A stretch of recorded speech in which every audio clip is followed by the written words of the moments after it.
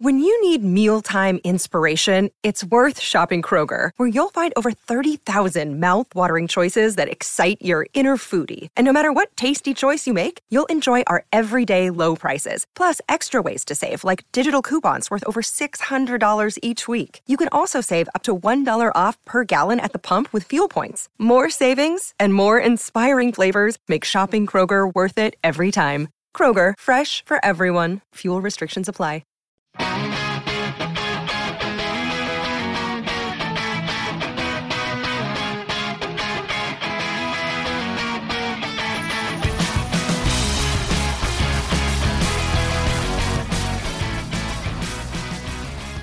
The players are giving us everything, and there have been some really good signs in the last week or so. Those were the words of Neil Lennon after a place in last season's Scottish Cup final was secured by Celtic in the victory over Aberdeen. And it was a result which came hard on the heels of a terrific Europa League point in Lille and a pleasing performance 4 days previous, which suggests things are on the up again at Celtic Park. In this week's Record Celtic podcast, things are also on the up as Chris Sutton returns to join us.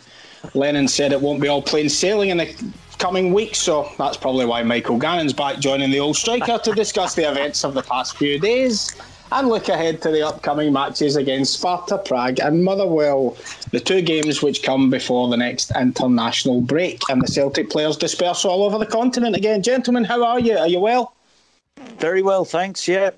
All good. You got your sort of house sitting priorities sorted out. We're all right. I've got the zonal marking all organised. We're all right.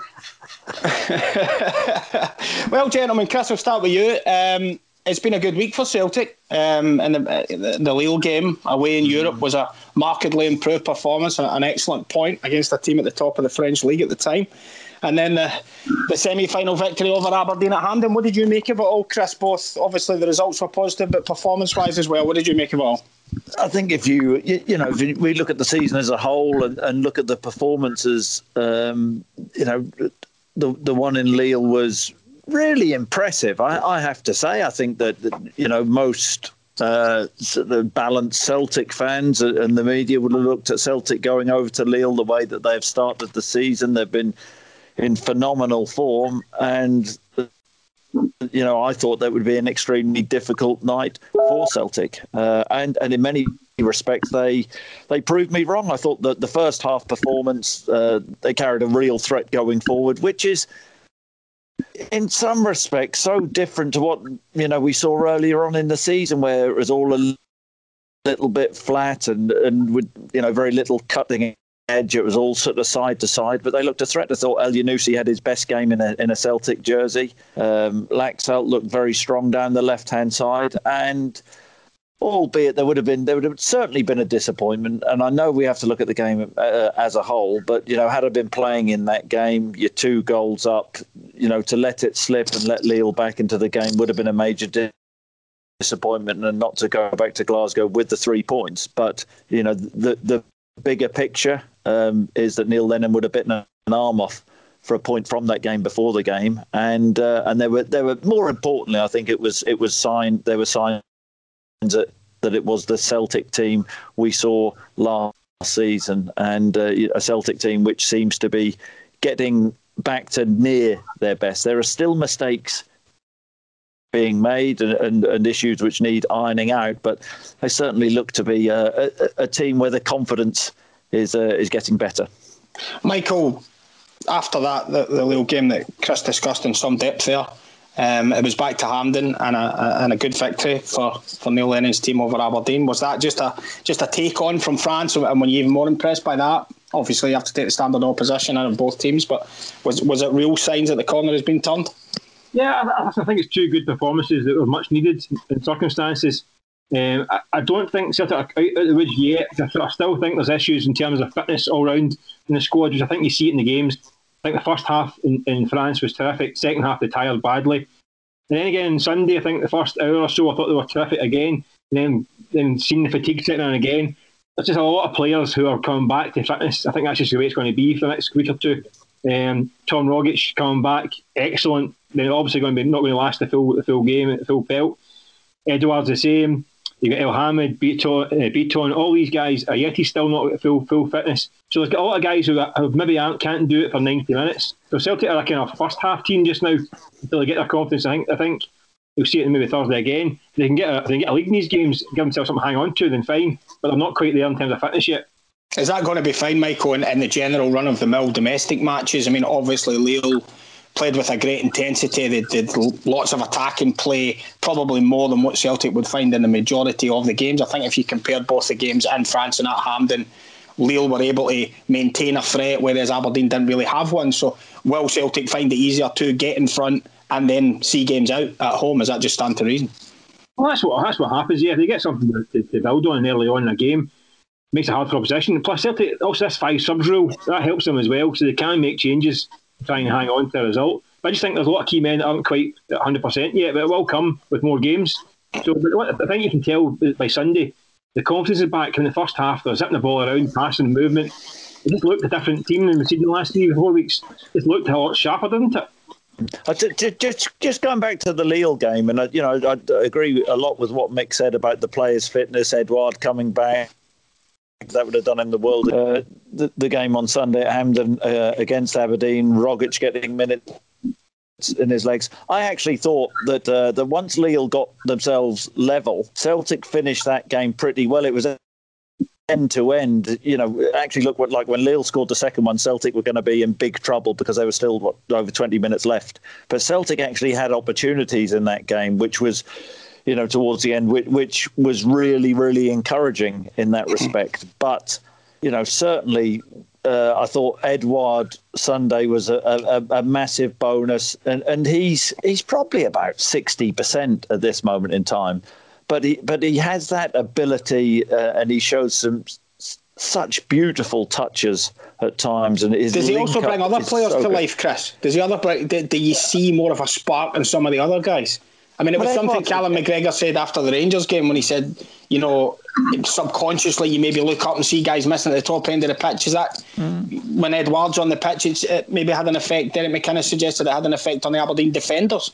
Even the fact that Odsonne Edouard was there. So it's just even having his presence make a difference. Yeah, well, listen, the truth is Odsonne Edouard is streaks ahead of any other player in Scotland when he turns up. And if Odsonne Edouard comes back, or when he comes back to full fitness, if he's motivated, and I'm sure he will be motivated, then Celtic have certainly we know at the minute they're 9 points behind Rangers, but they have a real opportunity to win everything again if Odsonne Edouard is firing, because he is the difference maker. He is the one player in the country, in my opinion, who can do things which other players can't even think about doing. He is that good. So to get him back, up to tip-top condition is the key for Neil Lennon this season. We saw what he did last season. We saw the price tags bandied around for him, and we saw the interest, or the reported interest from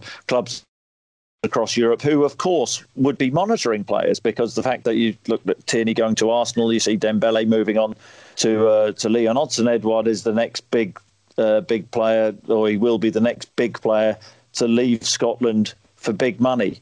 But he also needs to think himself that he built his reputation last season to a level where all eyes were upon him.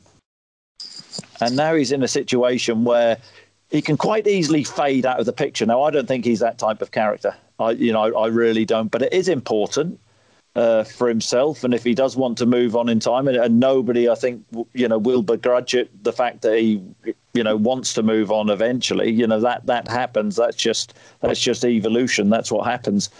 The fact of the matter is he needs to get back playing to the top of his game. And if he gets back to the top of his game, Celtic, are on for another brilliant season. Chris, you spoke about Odsonne Edouard being able to do things that other players in the country cannot, but possibly if there's one other individual who has some magic in his feet, Michael touched upon Tom Rogic. How big has his return been, given the fact it looked as though his time may have been up at Celtic at one stage during the transfer window? But I know you're a fan. Is he a big positive in the offensive side? Absolutely. I think that he's one of those players who doesn't give you the ball when he's finished with it, Tom Rogic. He gives you the ball at the right time. He has such wonderful awareness and grace and poise, lovely touches. And there's something Celtic have been missing, that little bit of creativity, that eyes in the back of the head. He can play a reverse pass. He can slide balls through. He's, picks up nice areas. The issue with Tom, as it always has been, is he dynamic enough when Celtic lose the ball? Does he work hard enough? Does he give the same intensity to the team as Ryan Christie when he plays in that position? And now, James Forrest is out, and he looks like he'll be out for a while. Ryan Christie looks like will play off the right. Yeah, and of course it is.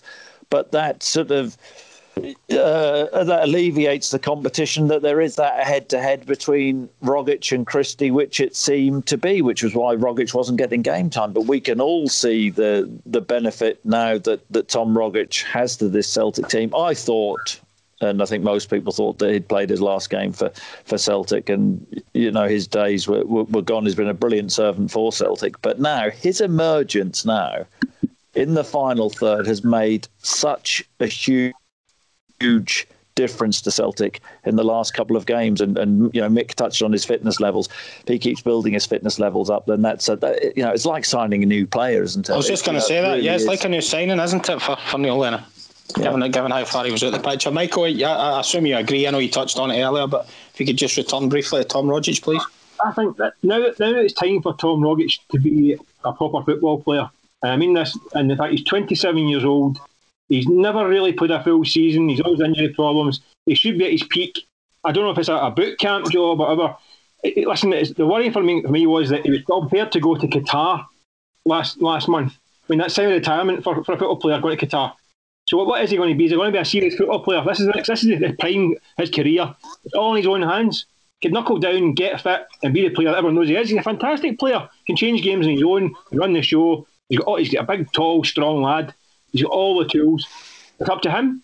Why would you criticise him for going to Qatar, Mick, if he was offered wheelbarrows of cash? Would we? And also, let's remember, we don't know that for certain. We don't know whether it was the agents that were involved that were trying to set a deal up, or whether it was actually Tom that wanted to go. So, and if he wasn't getting a game at Celtic, I don't think we can begrudge him, moving on if that was the case. Listen, Chris, serious football players don't go to Qatar at 27 years old. It's a nice place to go to earn a few quid. But it's not. But he didn't go. That's the thing. But now he's got to play. He's got to play consistently week in, week out. Listen, I know players get injured. That happens, right? But if it happens every single year, then it's a problem. And you look back, he very rarely plays 90 minutes. So he's got to become a proper week in, week out performer for Celtic. And he's got to say that it's a frustrating player because he's got everything. It could be absolutely top drawer. And at 27, this is incredible that your glass half empty when he's actually come back and improved the team in the last few games, and you can see a different Celtic. And yet, you're looking at the negatives, Mick. No. I know it's raining up there. I know it's windy up there a lot, but come on. Look at the positives, Mick. Come on. What's he done? Tell your gardener to put the shears down and look at the bright side, Michael. Absolutely. I just think he's just got to kick on now, because he could be a hugely influential player this season and beyond. Yeah. He's got to kind of kick on. He's had a couple of good performances, but it has to be done over a longer period of time. Well, obviously, there are a lot of individuals to touch upon over even just in the past week. And I think that, Michael, one of the ones that has really caught the eye of the Celtic supporters is Diego Lassalt. There has been various comments made about his style of play, standard of play, his quality of play. Some of the more excitable Celtic fans already talking about somebody who can kind of finally cover the loss of Kieran Tierney. But what has been your overall view of the Uruguayan? He seems to have started very well. Is that one for me, Tony? Yeah, that's why I said Michael. Well, your name's Michael, yeah. No, I missed that part. He's 3 out of 10 for the first half. No, it's having a shocker. He's looked good, hasn't he? He looked the part. I mean, it's not many players that start with 4 games without a win and comes out with a lot of credit, but he's done that, hasn't he? France, he was absolutely sensational, wasn't he? I think we all thought he'd be quite a kind of attack-minded kind of wing-back. putting balls into the box and all that stuff. And he can do that, but I think we saw in France that he's also a dogged little guy as well, isn't he? He's a little battler.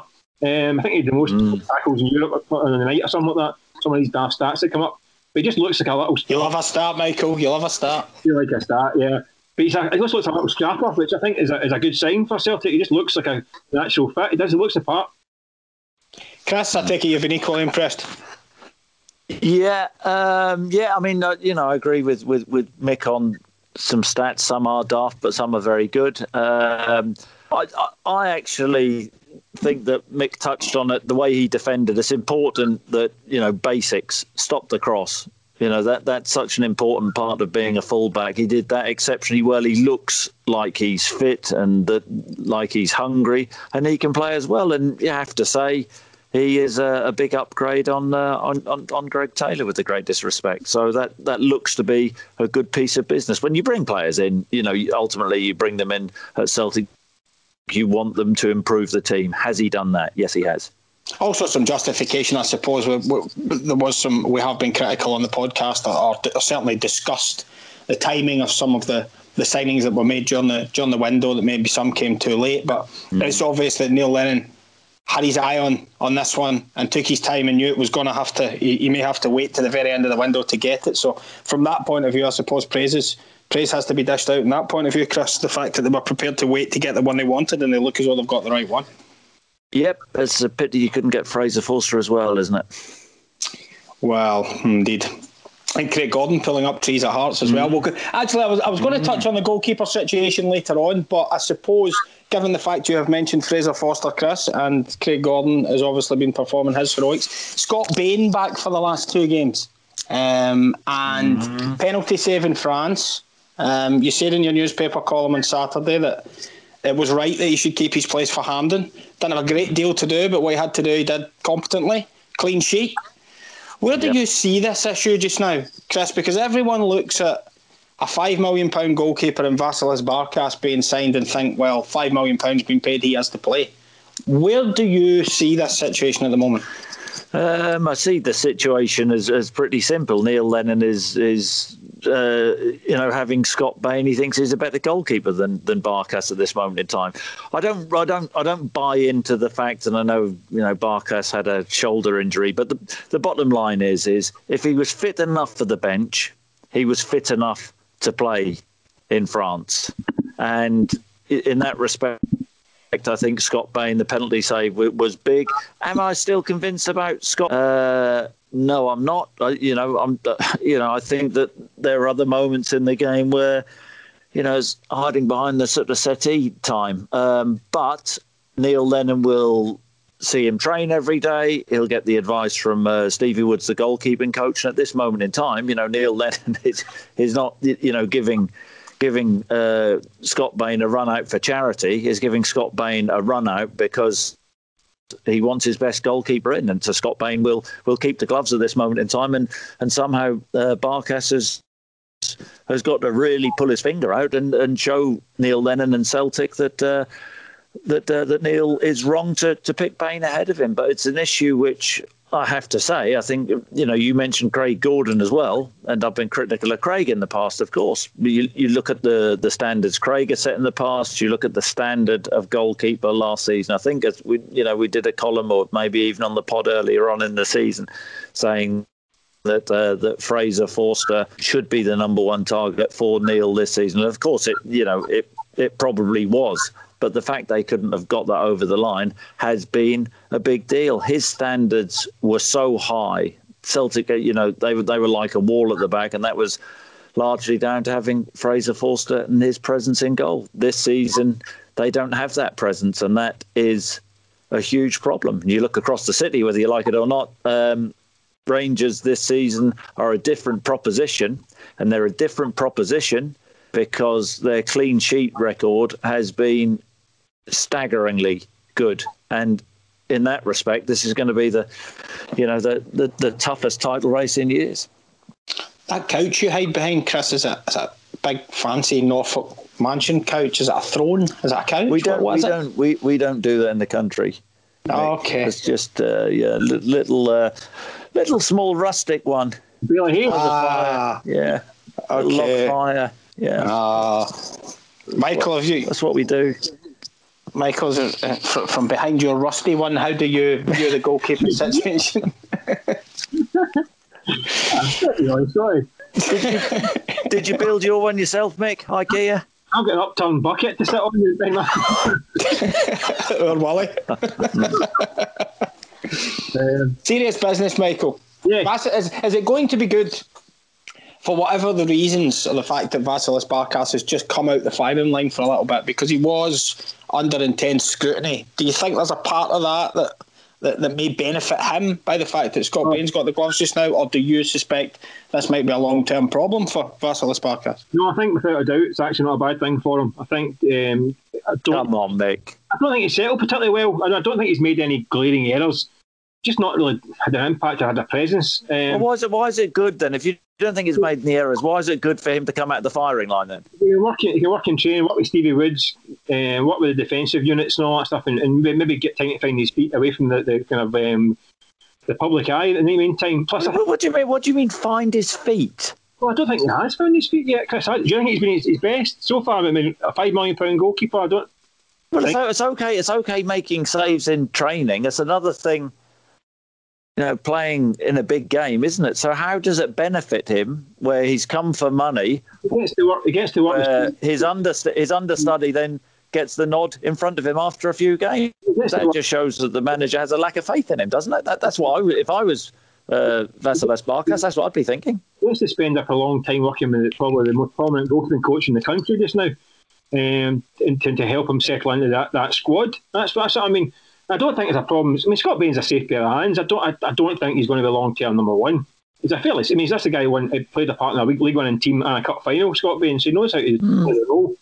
And Barkas has to come good at some point. I take your point, Chris, that he should be playing and then getting his self-established.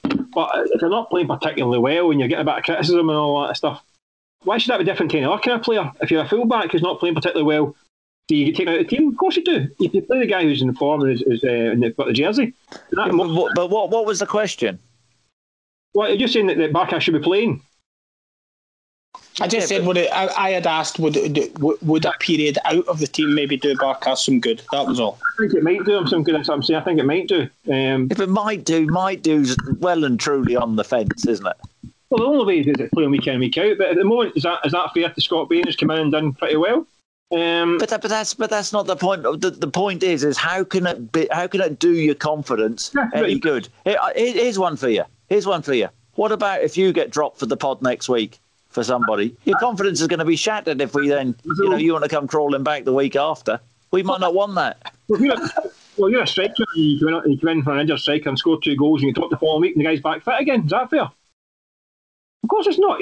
Say that again. If you're a striker, what? If you're a striker on the bench, you're waiting for your chance. The star striker gets injured. You come in and score a couple of goals. Yeah, but this, you wouldn't expect to get bombed. But hang on, really? Wouldn't you?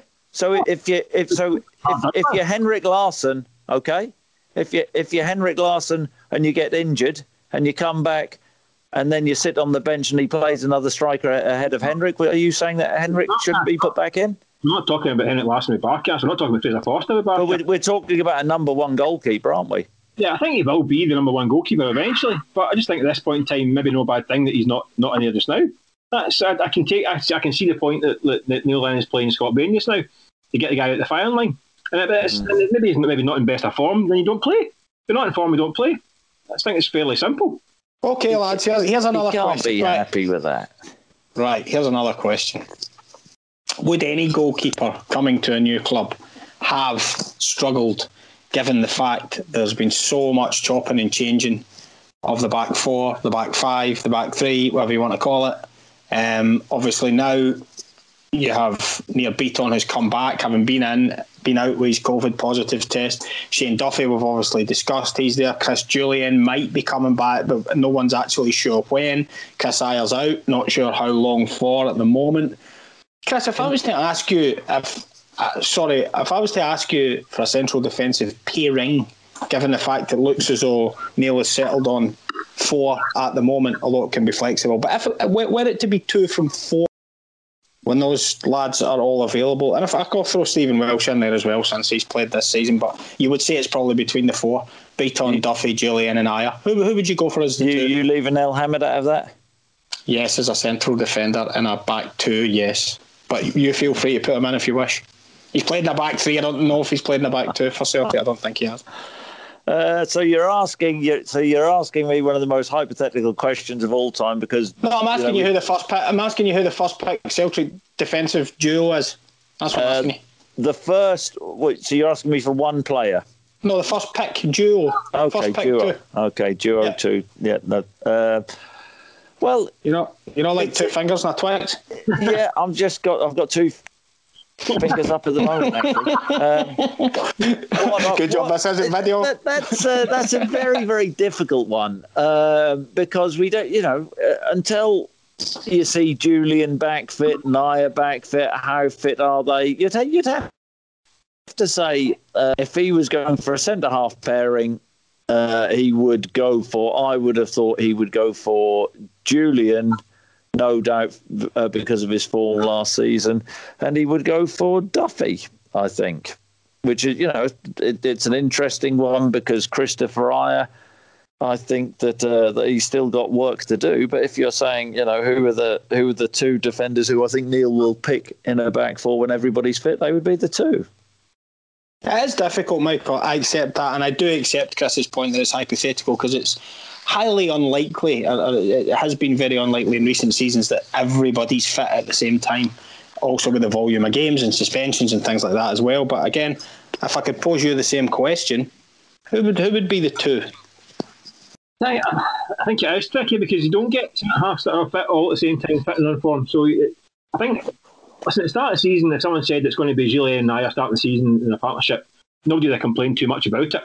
I think Neil Lennon probably saw a three with Duffy, Ajer and Jullien all together. Now he's gone back to a four. I think you've got to say Duffy and Jullien look like the two. That would be the choices just now.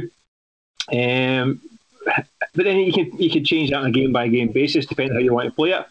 I think Jullien's got to play. I think he's got to be in there. Shane Duffy, I think, has showed signs again the weekend. I thought he played well the second half on Sunday as well. I think Duffy and Jullien probably would get an odd at the moment, but I knew he'd agree with this. You don't get centre halves fit all at the same time. That's why you carry 3 or 4 of them. You can make a strong argument to say Michael Neil Beaton's been Celtic's best defender when he's played this season. Is that over the top, or is that fair? A wee bit over the top, I think. So I think that's fair. I still think Beaton is decent there. I think he takes too many chances, right enough. I think he's Oh, come on, Mick. I don't want to argue with everything you say. But if you talk about the most composed centre half that Celtic have, I think it'd be a joint first. I think it would be Christopher Ajer and I think Beaton. I think they are both really, really comfortable on the ball. That's the beauty of Beaton playing at the back. Yeah, I think Beaton's is a very nice football player and he plays well building from the back and all that stuff. I think that stuff's great. But because he's such a good player, he takes some chances now and again because he's so confident with the ball at his feet. He got away one at Hampden on Sunday, a back pass later on in the game that could have really made things interesting. He got away out of jail with that one. A wee bit of slackness. I think he can get a wee bit kind of confident at times at the back because he is a good football player. But I take the point. He is a natural midfield player who's playing at the back, and he's done well there. In certain scraps, I think you want that rugged centre half like a Duffy, and take character deal with hit balls into the box, especially in Scotland. So I think maybe Duffy and Jullien probably get the nod right now. Okay, let me go to the other end of the pitch. You touched on Odsonne Edouard. You've made your sort of feelings clear on him. Where do you think the other strikers are at the moment, Chris? Obviously being an ex-striker yourself, Lee Griffiths has just had a call-up back into the Scotland squad for the Euro playoff against Serbia. Ajeti did a reasonable job in Lille, starting the game, holding the ball up. Get your views on that as well. Klimala seems to be the one who's sliding down the pecking order as Griffiths gets his international recognition again, and Edouard gets back and Ajeti gets back fit. How do you view the striker situation? You've discussed Odsonne Edouard, obviously. We take it as read that he is obviously the main man, the first pick, the talisman. How do you view the other three and where they stand at the moment? Well, where they stand is second, third, and fourth, isn't it? You know, they're never going to play when Odsonne Edouard is fit. There may be an element of rotation, which is why I know me and Mick had a sort of a disagreement last week about, you know, him playing three at the back. Neil, I think that Neil will go back to that formation at times this season. We just had a debate on the centre halves. I think when all the centre halves are fit, then there's a decision to be made. I think that Neil is a big fan of Ajeti. I thought that was really telling his comments before the Lille game when we thought, blimey, you know, with Griffiths' goal at Aberdeen, it was an absolutely brilliant strike. Would that be a difficult decision for Neil to make before the game? He, you know, shot that down and you know, gave his reasoning why it was always going to be Ajeti. So Griffiths has work to do. And the issue Lee Griffiths has is his motivation to really get his fitness back to a level which is acceptable, because he is such a naturally brilliant finisher. He is a difference maker for Celtic. But his biggest issue is going to be himself and staying motivated and keeping himself in tip-top condition. And if he does that, then of course Neil, you know, will look at him and think, I can't leave him out of the team. But he has to get to a position, or get himself in a position where he gives Neil that problem. At this moment in time, it's Edouard and Ajeti. I do get fed up with this sort of pandering that he's still, you know, getting his fitness levels up. I mean, how long does it take to be fit? This has been months now, really. And, you know, he did have a hamstring in between. He did have a hamstring in between. But come on. I mean, blimey. Chris, would you play Edouard off the left and Ajeti through the middle? Would I play what? Would you play Edouard off the left with Ajeti through the middle? A bit like when Dembele and Edouard played briefly together. Edouard kind of played off the kind of left-hand side, like a 4-3-3 or 3-4-3. Would you? No? I think that's a ridiculous idea. You play your best centre-forward as the number 9. Go on then, Michael. Would you, Michael? Come on. And if so, why? I think Edouard is really effective in that pocket, that area. I think he's great facing the goal. I think he's terrific. He's back to goal as well. We saw it on Sunday. Hold-up play was absolutely sensational. Bringing in players out, and I get that. But I think at times, I like him in that. We saw Dembele and him playing together for a brief spell. I like the look of it. I think Edouard off that kind of left shoulder, that channel, I think can be really, really effective. But you play him in his most effective position, Mick. You play him in his most effective position. This shouldn't be a discussion. I don't see. You cannot crowbar Ajeti in at the expense of lessening Edouard's game. I don't think you lessen it. I think he'd be even more effective, to be honest with you. But why can't you just accept that, you know, he could play 2 up then? I'm not a big fan of 3 at the back. Well, there you go. But that's why Neil will play 3 at the back. I think Ajeti more of a penalty box centre forward. I think he showed that. He attacks the near post. He scored a lot of goals close in. Whereas Edouard does a lot of good work outside the box, which I think they could work together and let Edouard roam about that area, because I think he's got the ability to do that and punish teams. I think he's great. He's face to goal. So you'd play him off the left and you'd drop Elyounoussi in his form. Well, this is the thing. This is what I keep going back to. Just getting that balance and blend. Could you play him Elyounoussi in the right of a 3 up top? I don't know. And then you'd leave out Ryan Christie, who scored that stunning goal at the weekend. You can get right through the team. Then you pull out. That's the thing. You get Forrest coming back as well. But I think in games you could have that option to do that. I think I'm not saying you're going to be a starting formation. I think at the moment Edouard's got to lead the line and be the main man. But I think there will be games where you could do that. You could maybe have 2 of them as a kind of as part of a 3 up top. I think there's ways they can be flexible during games as well.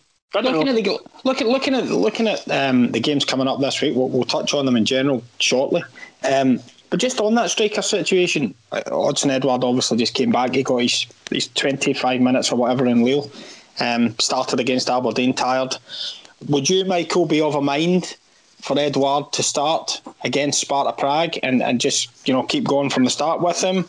Is there a case for maybe just giving him a wee break again, so not to rush him into too many games after he's had that?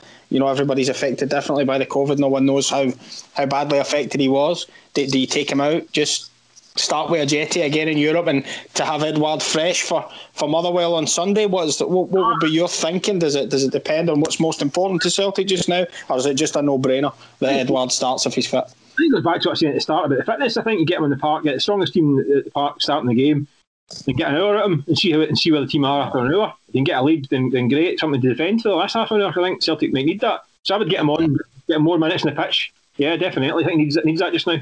Chris, is that something you would agree with? Obviously, you touched upon it when Ryan Christie came off the bench in one of the recent games when I think Celtic were 2 down to AC Milan, and you said get the guys in the starting line up first and be 2-0 up first. Absolutely. And what have Celtic done in the last 2 games? They have built a little bit of momentum. You can see the confidence coming back. So this sort of this notion of rotating and giving other players games, you play your strongest team. And I'm not. I know that the Celtic fans are split on this. I do not understand this at all. But there are Celtic fans who said that the Aberdeen game was more important than the European game. We can see, because of the European game, the value of Europe, that performance against a top team, and the confidence that gave Celtic on Sunday. No doubt about that, Chris. They bounced into the game of Hampden. Yeah, you're absolutely right. They bounced into the game of Hampden. But it's going to be a sorry state of affairs when Celtic fans are suggesting giving up European ties. That's not what playing at Celtic is about, has ever been about. You want to play to the highest level possible. As players, you want to test yourself possible. That's what Europe does. Look what happened. Okay, we talk about the Champions League exit last season. Look at last season, the Europa League group stage, the confidence that gave the team, the happiness that gave the fans. There were some stunning performances. So let's not, let's not have this rubbish about dismissing Europe, because it's something I just could not believe seeing, and it wasn't just sort of 1 or 2 fans. There's a lot of fans, and we understand the importance domestically. We can never, as a club, you can never rule out the importance of European competition for a club as big as Celtic. Big game Europe and big game domestically coming up this week. Chris, how do you assess the Sparta Prague and Motherwell matches? Sparta Prague dangerous, because we all assume that they're, because they've been beaten twice in the group by Milan and Neil, that they'll be the whipping boys. They've had a decent start to the season. They'll be organised, and they will be. You'd think that Celtic need to carry on with the momentum. They have more of a forward threat. Really important game. If Celtic want to get out of this group, these head-to-heads against Sparta Prague are absolutely crucial. So 6 points are needed, and then performance against Lille at home, and that will probably be enough. But it's not a gimme.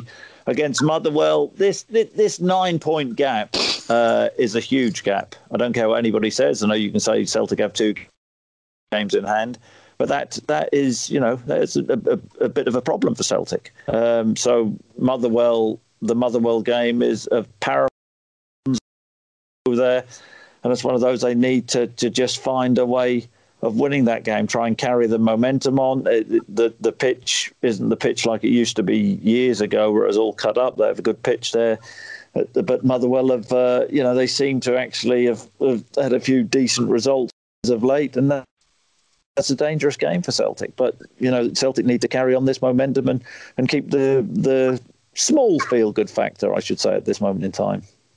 Michael, should the Celtic supporters expect 2 victories, or be certainly very hopeful of 2 victories in the 2 games? I think so, yeah. I think Sparta Prague are there for the taking, I think, this week. By all accounts, the Czech, Nicola Sturgeon, has shut down football in Czech Republic. The last month, I haven't played in the league since the 3rd of October. They played 2 European games and got thumped twice. They're a good side. Have you gotten the Czech Nicola Sturgeon's name? Yeah, I can't. Our pronunciation's not the best. But, have a go. Have a go, mate. Go on. Not that Scooby. It's a funny name. But I think they're there for the taking. I think that they have to go and get 3 points. I think they're a good side. Sparta Prague, but I said they've been toiling a bit because they've not been playing much. Yeah, I believe it's almost a month without a domestic game, 3rd of October, which is going to be difficult. Yeah. And just on Nicola Sturgeon, Swanee, what about this? If you're Celtic and Aberdeen, you're looking at the Scottish Government commending the Rangers for the way that they dealt with this whole COVID situation. What did you make of that, Chris? What did you make of that? What did I make of the Rangers players? Obviously we're gonna touch on obviously the sort of final part. The games will finish this weekend. Obviously, it's into international football again. Players are travelling everywhere. When Celtic had their problems previously with the international break. And of course, obviously, you've had the new cases with Rangers this week, with a couple of boys off to a party. What was your take on the sort of government response to that?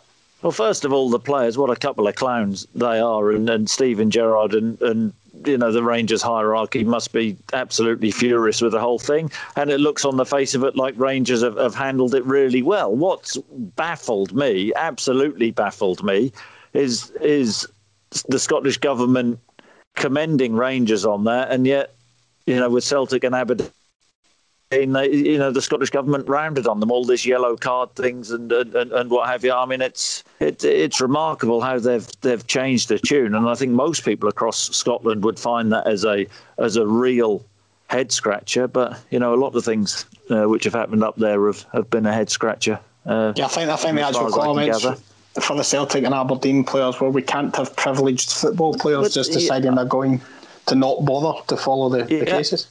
And now a complete U-turn on that. Does that not apply all across the board? That's what people will say. I've got massive sympathy for managers across the country. I think we did a column a while back and said this will happen again.